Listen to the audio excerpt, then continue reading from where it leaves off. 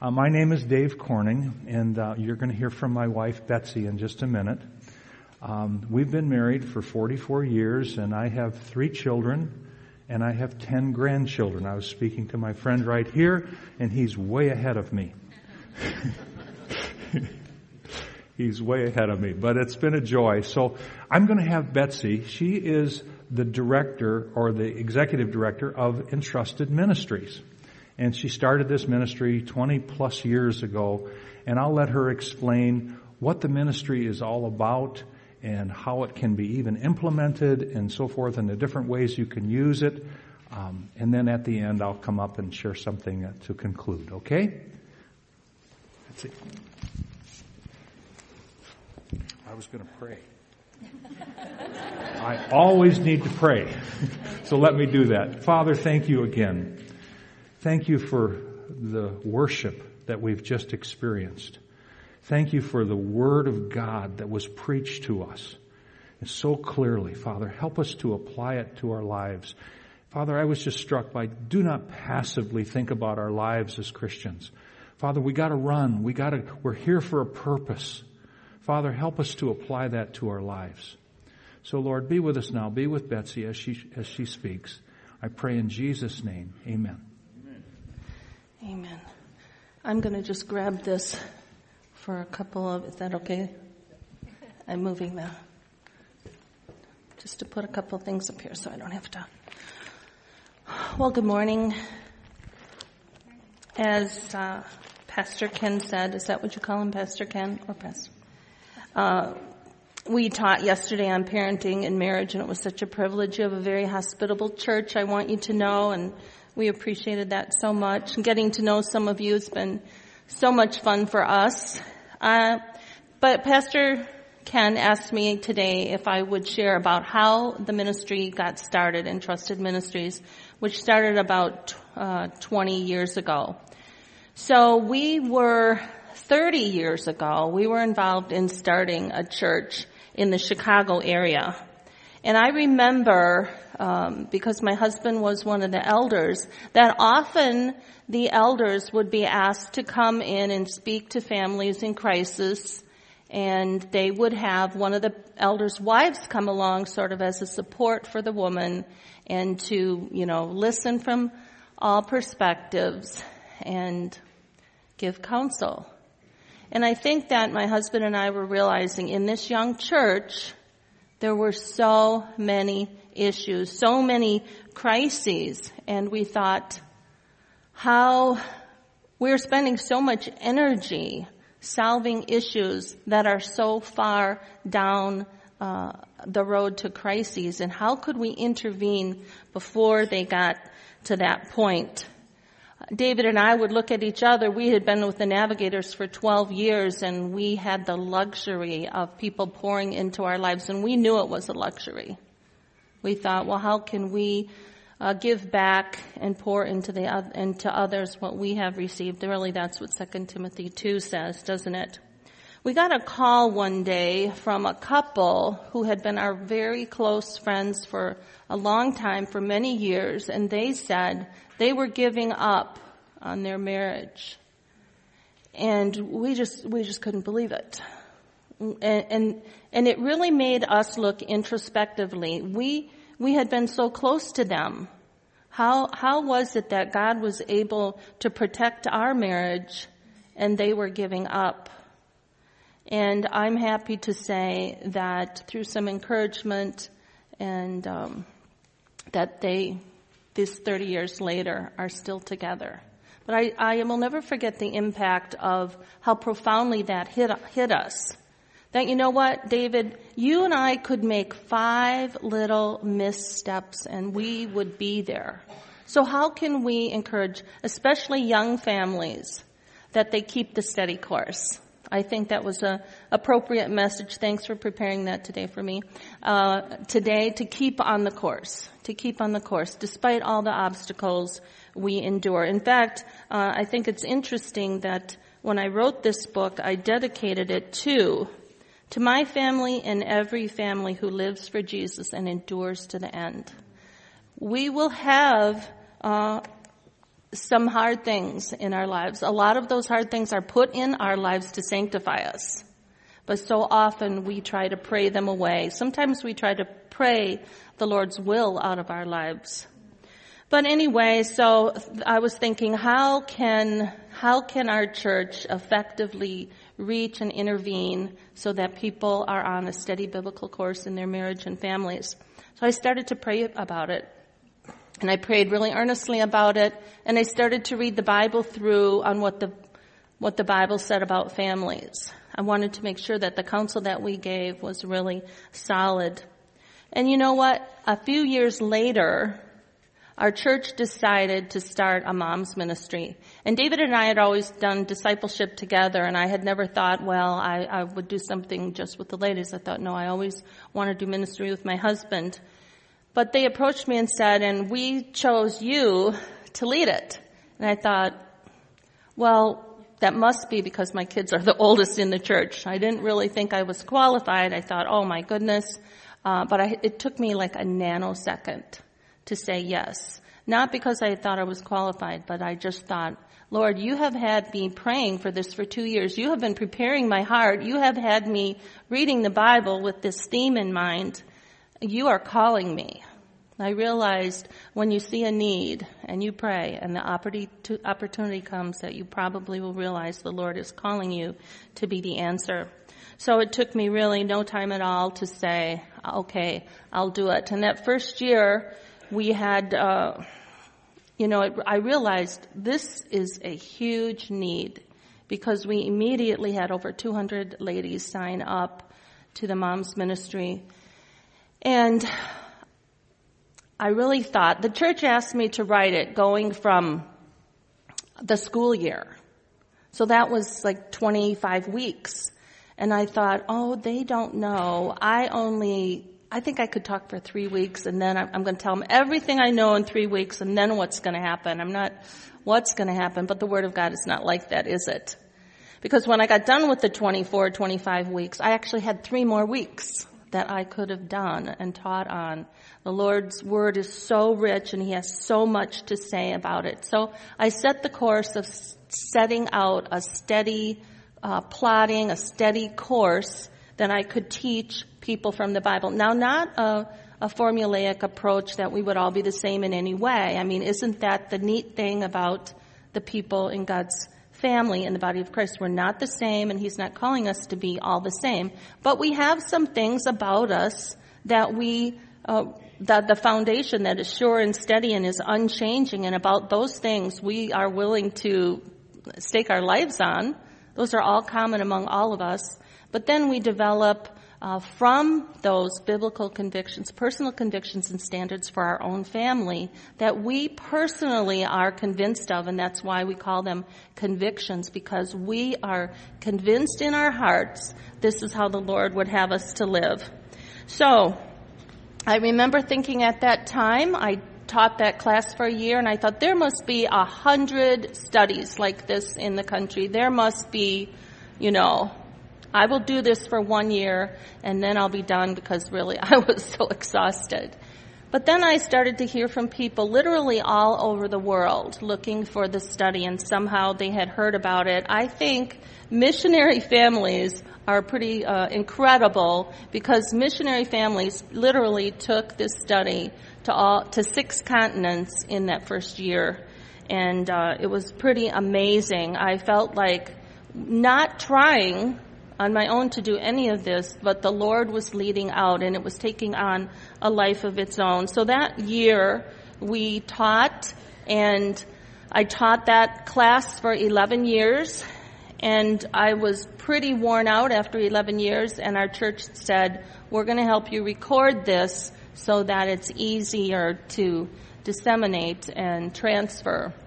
And we did that, and now I would say, so that was 2007. 2007, we're now at the point where we really feel we need to re-record. I really didn't want to do that. You're not going to believe this, but I'm not an upfront person at all. I'm definitely a behind-the-scenes person. I do it out of obedience to the Lord, right? I'm sure you can relate to that. But This is actually, just for the sake of a visual, this is our 7th notebook. This is the notebook that the moms go through in a number, there's 20 lessons, an intro and 20 lessons. This year we are, instead of reprinting the materials, we're recording it and it'll all be online and churches will be able to subscribe to it.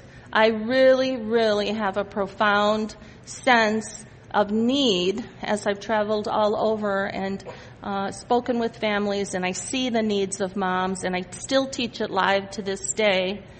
And I realized that it really meets a need for community among young women. Young women, sometimes I've noticed in larger churches, they don't tend to engage in the women's ministry as much.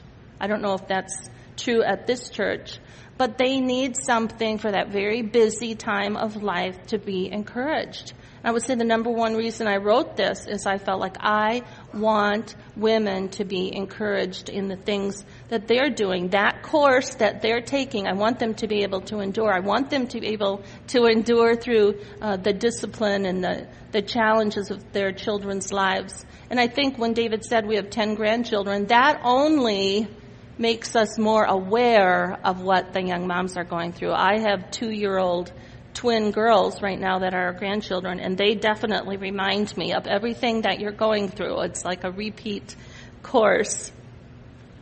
So we did those years, and the interesting thing about it is I always thought, wow, nobody writes a Bible study that's like 25 weeks. You have to be crazy.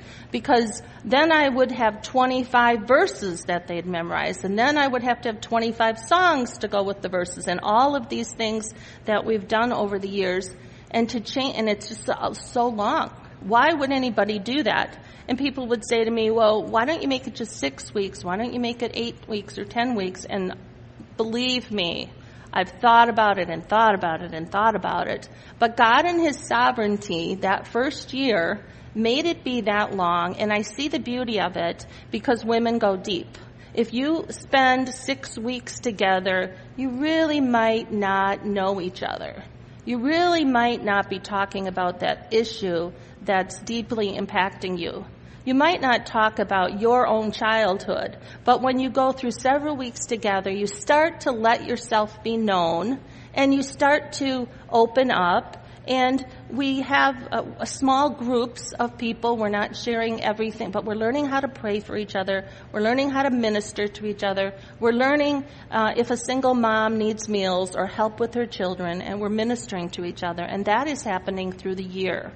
So, what I've been amazed to see is that many people don't just do the Entrusted program for 1 year, but they will do it year after year after year, because young moms will come in, and it's a great way to assimilate not just young families into the body, but also people in the community. I would say that the times that I've done it live, that we have always had between 20 and 40 churches represented. So what a great way for young moms to invite their friends with young children and just say, come and see what the Lord has to say.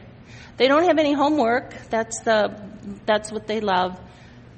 Well, they kind of do.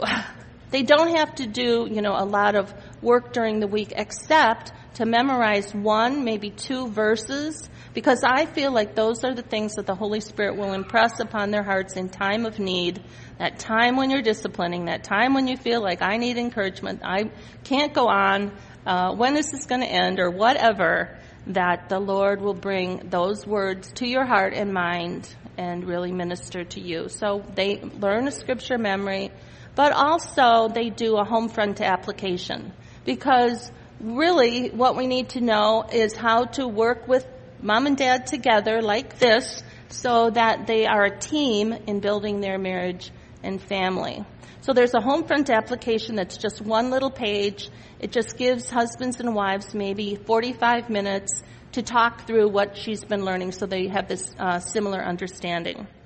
So that all developed from that. But after 11 years, I realized my number one question was, seriously, my number one question that I get from women, how do I get my husband to blank? And isn't that what Pastor Ken talked about this morning? We don't. And the second question I got was, well, how do I get my husband to hear all of this teaching, not just simply the Homefront application?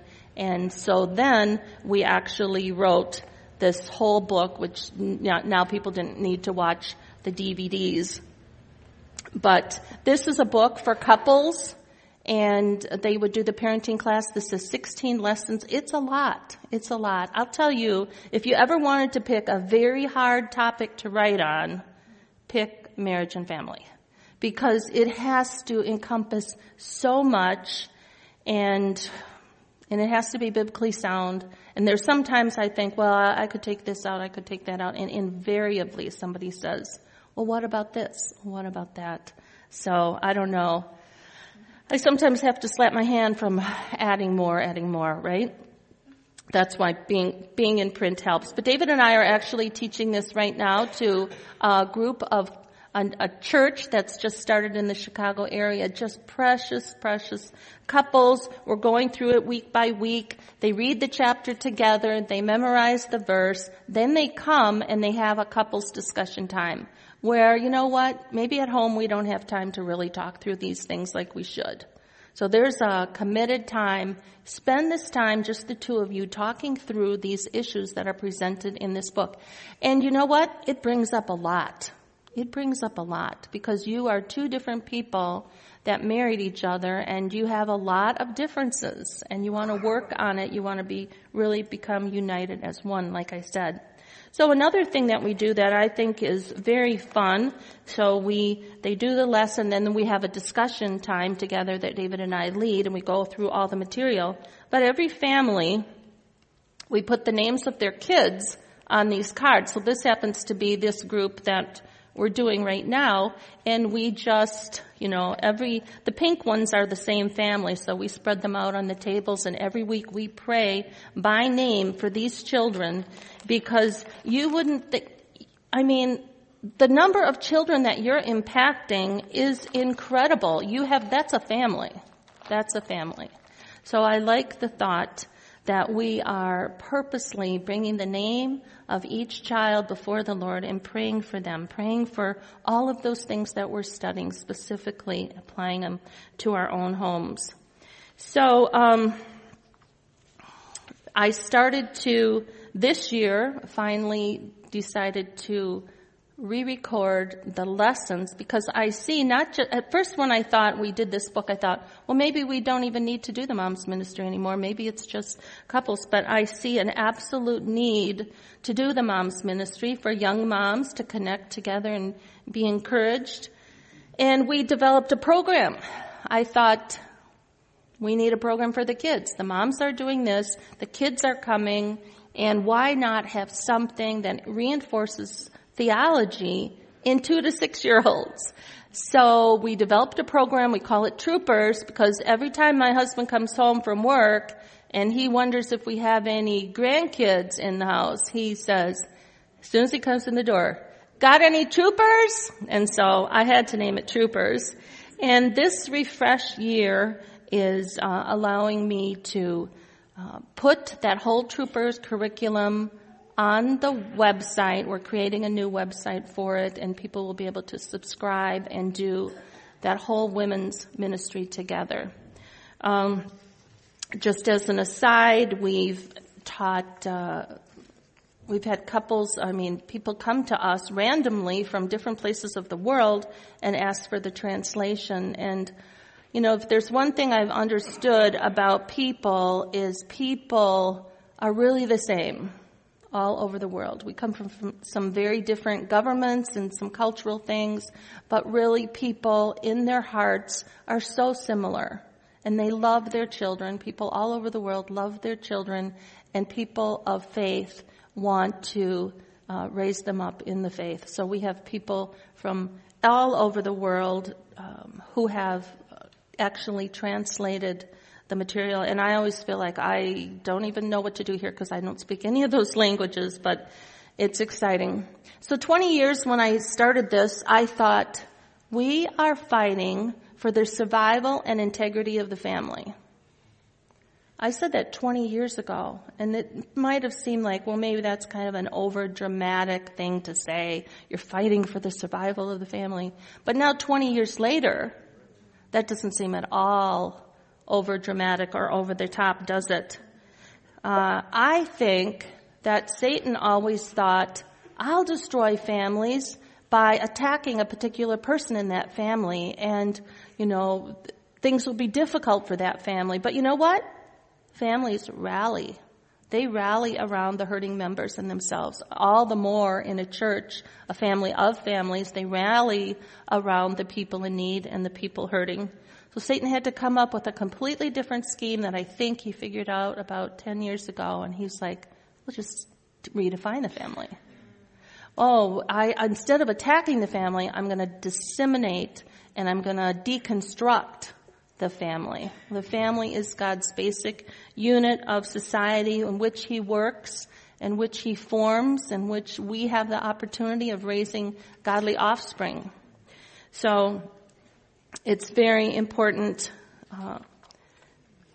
I just take it as it's a calling, and I just feel like long obedience in the same direction, right? Just keep on doing what the Lord is calling me to do. And amazingly, it's just, we finish one thing and then it's the next and the next and the next. All of us want to know that when we are when we're gone from this earth, we want to know that our children carried on. The Bible talks so much about pass this on to your children and to your children's children. And, you're watching to see, is faith holding strong in our kids, in our grandkids? And I see this more as grandparents reinforcing the spiritual growth in grandkids. It's definitely a responsibility. Well, David and I came back from a trip down to Florida a few years ago, and our daughter, who's 40, said, I was telling her the story that we had just been swimming off the shore at this one particular beach, as you do if you're a snowbird, you go down and you just jump right in the water and you don't know really what's in there. And the next day, somebody caught a shark right where we were swimming. So I was telling my daughter this. She swims in open water because she does these triathlons. And so she's like, I said, Emily, there was a shark right where we were swimming. And she said, a shark?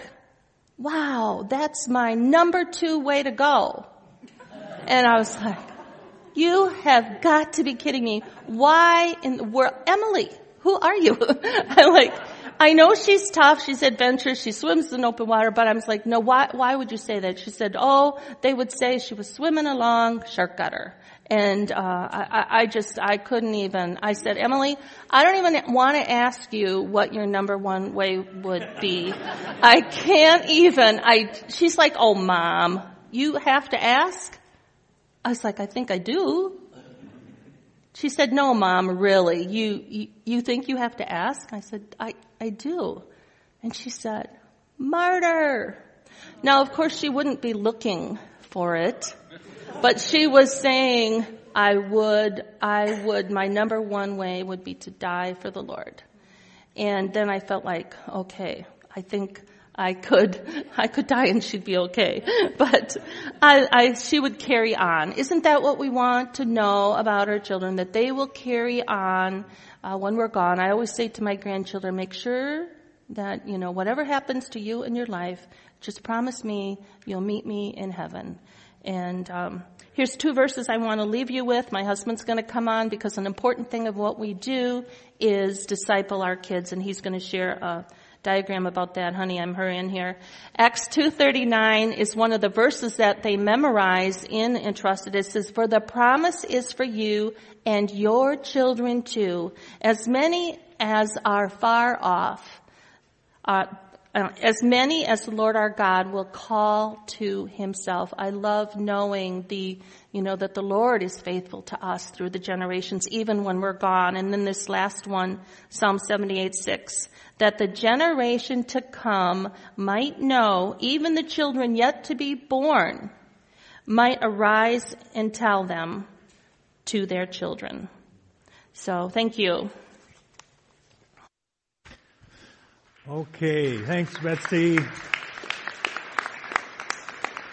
Well, I just want to finish up our time this morning talking about discipling our own children. Now, I love to disciple people. I've done it ever since I was in college. All kinds of different men and couples groups and different things like that. I just have a passion for it. But I got my own kids. What's it like if I would work with other people, but not my own kids? That's an awful place to be, I think. So I have really taken it seriously, or in the past, obviously, because my kids are out of the house now, is I took it upon myself.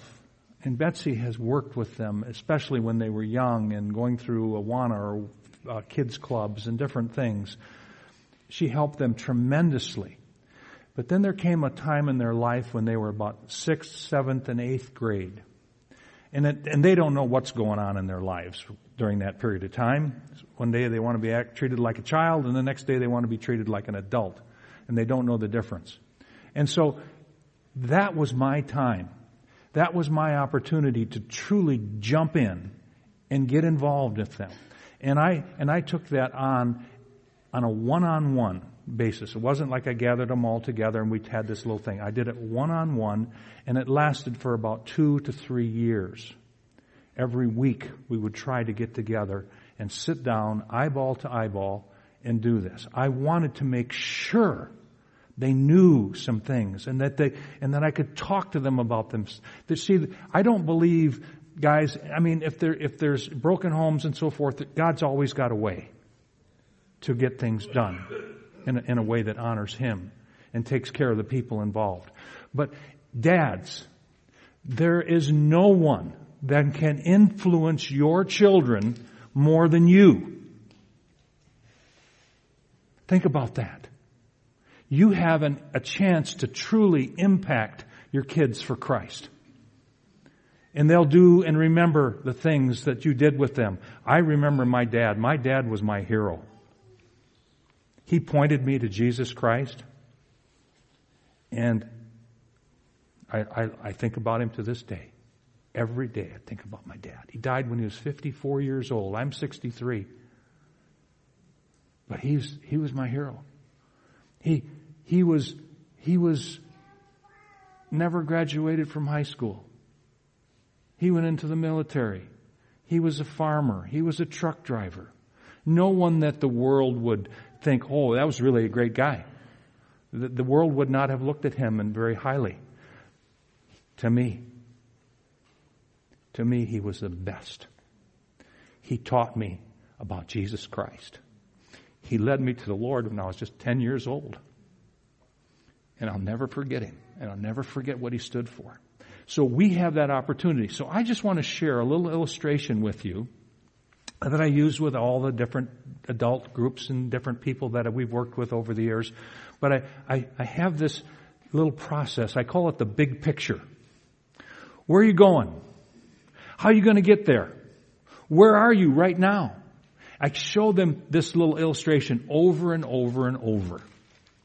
At different, I mean, they might, if we work in every 3 months, we might go back and look at this again. So it starts out really, really easily. There's a picture, and it's up there right now. There's a big picture. The first part of that picture is evangelism. Now, in Luke 19:10, it says, Jesus came to seek and to save that which was lost. So Jesus Christ came into this world, Luke 19:10, and he had a purpose, to seek and to save that which was lost. And so as a result of Jesus coming into this world, evangelism started taking place. People were out sharing their personal testimony. People were out sharing the gospel message. People were living a life that attracted people to Christ. So evangelism takes place. Now, as you continue to go around, the next step is establishing. Now, when someone comes to Christ, when they're converted, when they're born again, when they have the Spirit of God indwelling them, they've placed their complete trust and faith in Jesus Christ alone. Acts 2:47. And he was adding to their number those who were being saved day by day. So after people heard the gospel and they came to Christ, they were born again. Now, what are they? They're just babies. They're just babies. And they need to grow up. And Ken referred to it this morning in his message. He talked about Hebrews 5:12. He says, for by now you ought to be teachers. But no, somebody has to go back and give you the pure milk of the Word. Some people don't grow up. They're Christians, but they just don't grow up. And I think that's a tragedy, that people don't grow in their faith. They're just wham, wham. They're still crying after they've known the Lord for 10 years. They can't feed themselves. They can't share what they have with other people. They're babies in Christ. And I think that's a tragedy. And it makes me sad. That's why I said when I stood up here this morning, you guys had a church that you should be so thankful for. This is a place where you can grow and mature in Christ and go out and give that same blessing to other people that you've been given. This is a great place. So people need to grow. They can't be babies. Okay, how do I establish them? What do I give them?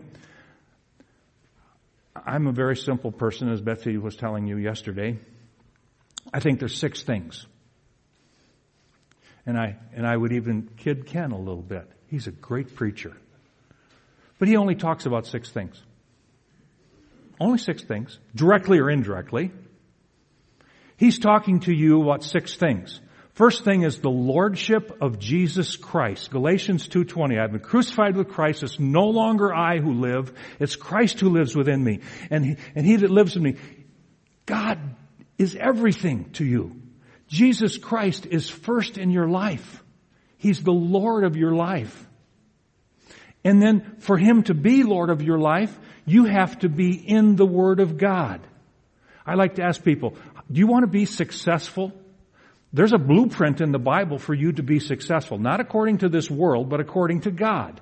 And it's in Joshua 1:8. This book of the law shall not depart from your mouth, but you shall meditate on it day and night, so that you may be careful to do according to all that's written in it, for then you will make your way prosperous, and then you will have success. You need to be in the Word of God once a week? No. 5 times a week? No. 7 days a week. You need to be in God's Word, looking at it, meditating on it, figuring out, how does this apply to my life? What should I be doing differently as a result of meeting with God today? We need to get them established in the Word. And then, just like breathing in and breathing out, they need to learn how to pray. Pray. Talking to my Father. That's all prayer is. I'm just talking to my Father. I'm not repeating something memorized. I'm just sharing my heart to my Father. And you know what? One of the best things about prayer is you don't have to say a word. Just listen. Because God speaks to us through His Word. Some of the best prayer times I've ever had in my life, I've never said a word. I just listen. I want to listen to God. I don't want to talk. You know, I always say a little thing about prayer. I got to be careful about the time.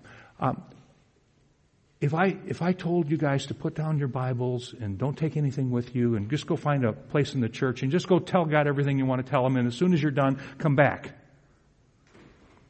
Well, I'd be back in about 10 minutes. But if I took my Bible with me and I had 2 questions that the Apostle Paul asked on the road to Damascus, who are you, Lord, and what do you want me to do, Lord? Just those 2 questions. And I were to read a little bit of Scripture. I would come back in maybe 2 or 3 hours. Because I would not only be talking to God, I would be listening to God. And people need to be established in their faith. They need to build that pattern of prayer and that dependence. Does God know what you say before you say it? Yeah. But what are you doing? You're telling God how much you depend upon Him. So, Lordship of Christ, the Word of God, prayer.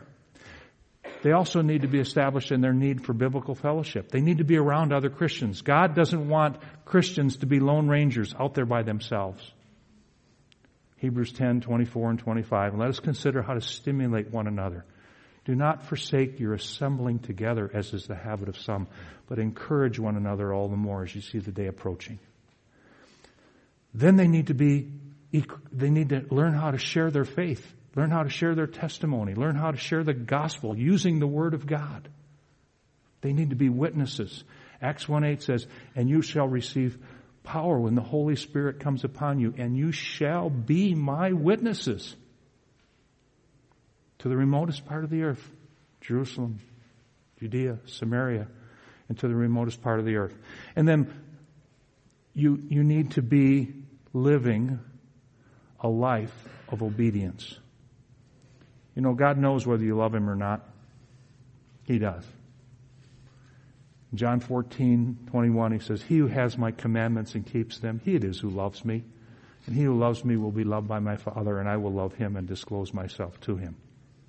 So God knows whether you love Him. And if you want to keep growing in your faith, you better obey what He's already showed you, what He's already taught you. And then He'll take you on to the next thing, and the next thing. And then you become more and more like Jesus Christ. Okay, so that's the establishing part. Then the next is the equipping part. Because once you become established, then you become an effective follower of Jesus Christ. Then the next step is you need to be equipped. Ephesians 4:11 and 12 says He gave some as apostles and pastors and teachers. What is your pastor's main job? Yeah, teach, preach, visit people in the hospital, lead all the community groups, do everything, right? No. His job is to equip you and me to do that. Now, He does that Himself personally just out of His natural walk with God. But nevertheless, His main job is to equip you and I to do the work of the ministry. And you know what? We can do it better than Him. Not because we're more gifted, we're not. There's more of us. Just think of all the people you can touch. If you've been equipped to do the work of the ministry, you know how to lead a small group. You know how to do counseling with people when they're hurting and when their marriages are struggling. You can jump in and be a part of ministering to people. And when you have a whole group of people ministering, it's much more effective than just a very, very few pastors and leaders in your church. That's a responsibility that we can all take on, and we can all be equipped to do the work of the ministry. So the last section is called enlisted. Enlisted. And I absolutely love this one. 2 Timothy 2:4, no soldier in active service entangles himself in the affairs of this world, but is out to please the one who enlisted him. These folks are workers. You know, when Jesus in Matthew chapter 9 says, He looked at the people and He felt compassion for them because they were sheep without a shepherd. And He said, pray therefore the Lord of the harvest that He would send workers into His harvest. Enlisted people who want to serve God, not just for a little while, but with the rest of their lives. Enlisted people, workers. The harvest is plentiful, but the workers are few. So we need to be enlisting people. Now, so that's the big picture. That's what our Christian lives are all about. Everybody in this room is somewhere on that diagram. Now, once you identify where you are, you need to ask yourself 3 questions. The first question is, where am I? Second question is, where would I like to be? And the third question is, how am I going to get there? You know, I can watch the Super Bowl tonight, or I can go to my community group. I'm not kidding you about the Super Bowl. It's just goofy. Kansas City's going to win. Okay. But anyway, you know, you have to make choices. Are you going to take your kid to every soccer game in the world? I once had a guy in my small group come up to me and he says, well, Dave, I'll see you at church in about 3 months. I said, where are you going? He said, well, my kid's on a soccer team and they play every Sunday. What are you teaching your son? You're teaching your son to idolize sports. And that's not what you want to teach your son. You want to teach your son that God is preeminent. Jesus Christ needs to be preeminent in your life. So, we just need to keep going. All right? So, where are you? Where do you want to be? And how are you going to get there? And then I want to close with one passage of Scripture, and then I'm done. If you have your Bible, turn to John 21.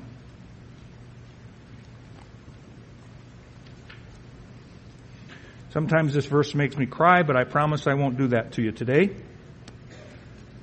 John 21, starting at verse 15. And then we're done. And think of your kids. Think of the people that you have an opportunity to minister to in this church.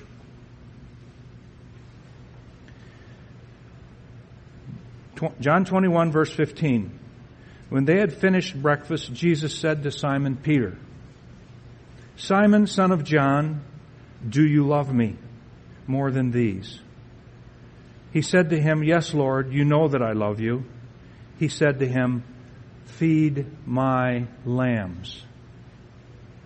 He said to him a second time, Simon, son of John, do you love me? He said to him, Yes, Lord, you know that I love you. And he said to him, Tend my sheep. He said to him a third time, Simon, son of John, do you love me? Peter was grieved because he had asked him a third time, Do you love me? He said to him, Lord, you know everything. You know that I love you. Jesus said to him, Feed my sheep. And I'd ask you and I the same question that Jesus asked Peter. Do you love Jesus? Do you really love Jesus Christ? Well, if you do, you're going to grow up. You're going to get yourself equipped. You're going to become a worker. And you're going to feed God's sheep. You're going to take care of your brothers and sisters in Christ until they grow up and they can go help somebody else. We're going to be about doing that. We're going to be about go therefore and make disciples. Okay? So this is part of, it's in chapter 15 of Betsy's book, Entrusted with a Child's Heart. Disciple your own kids. And then it goes from there. So thank you so much. Thank you, Ken. Really appreciate it.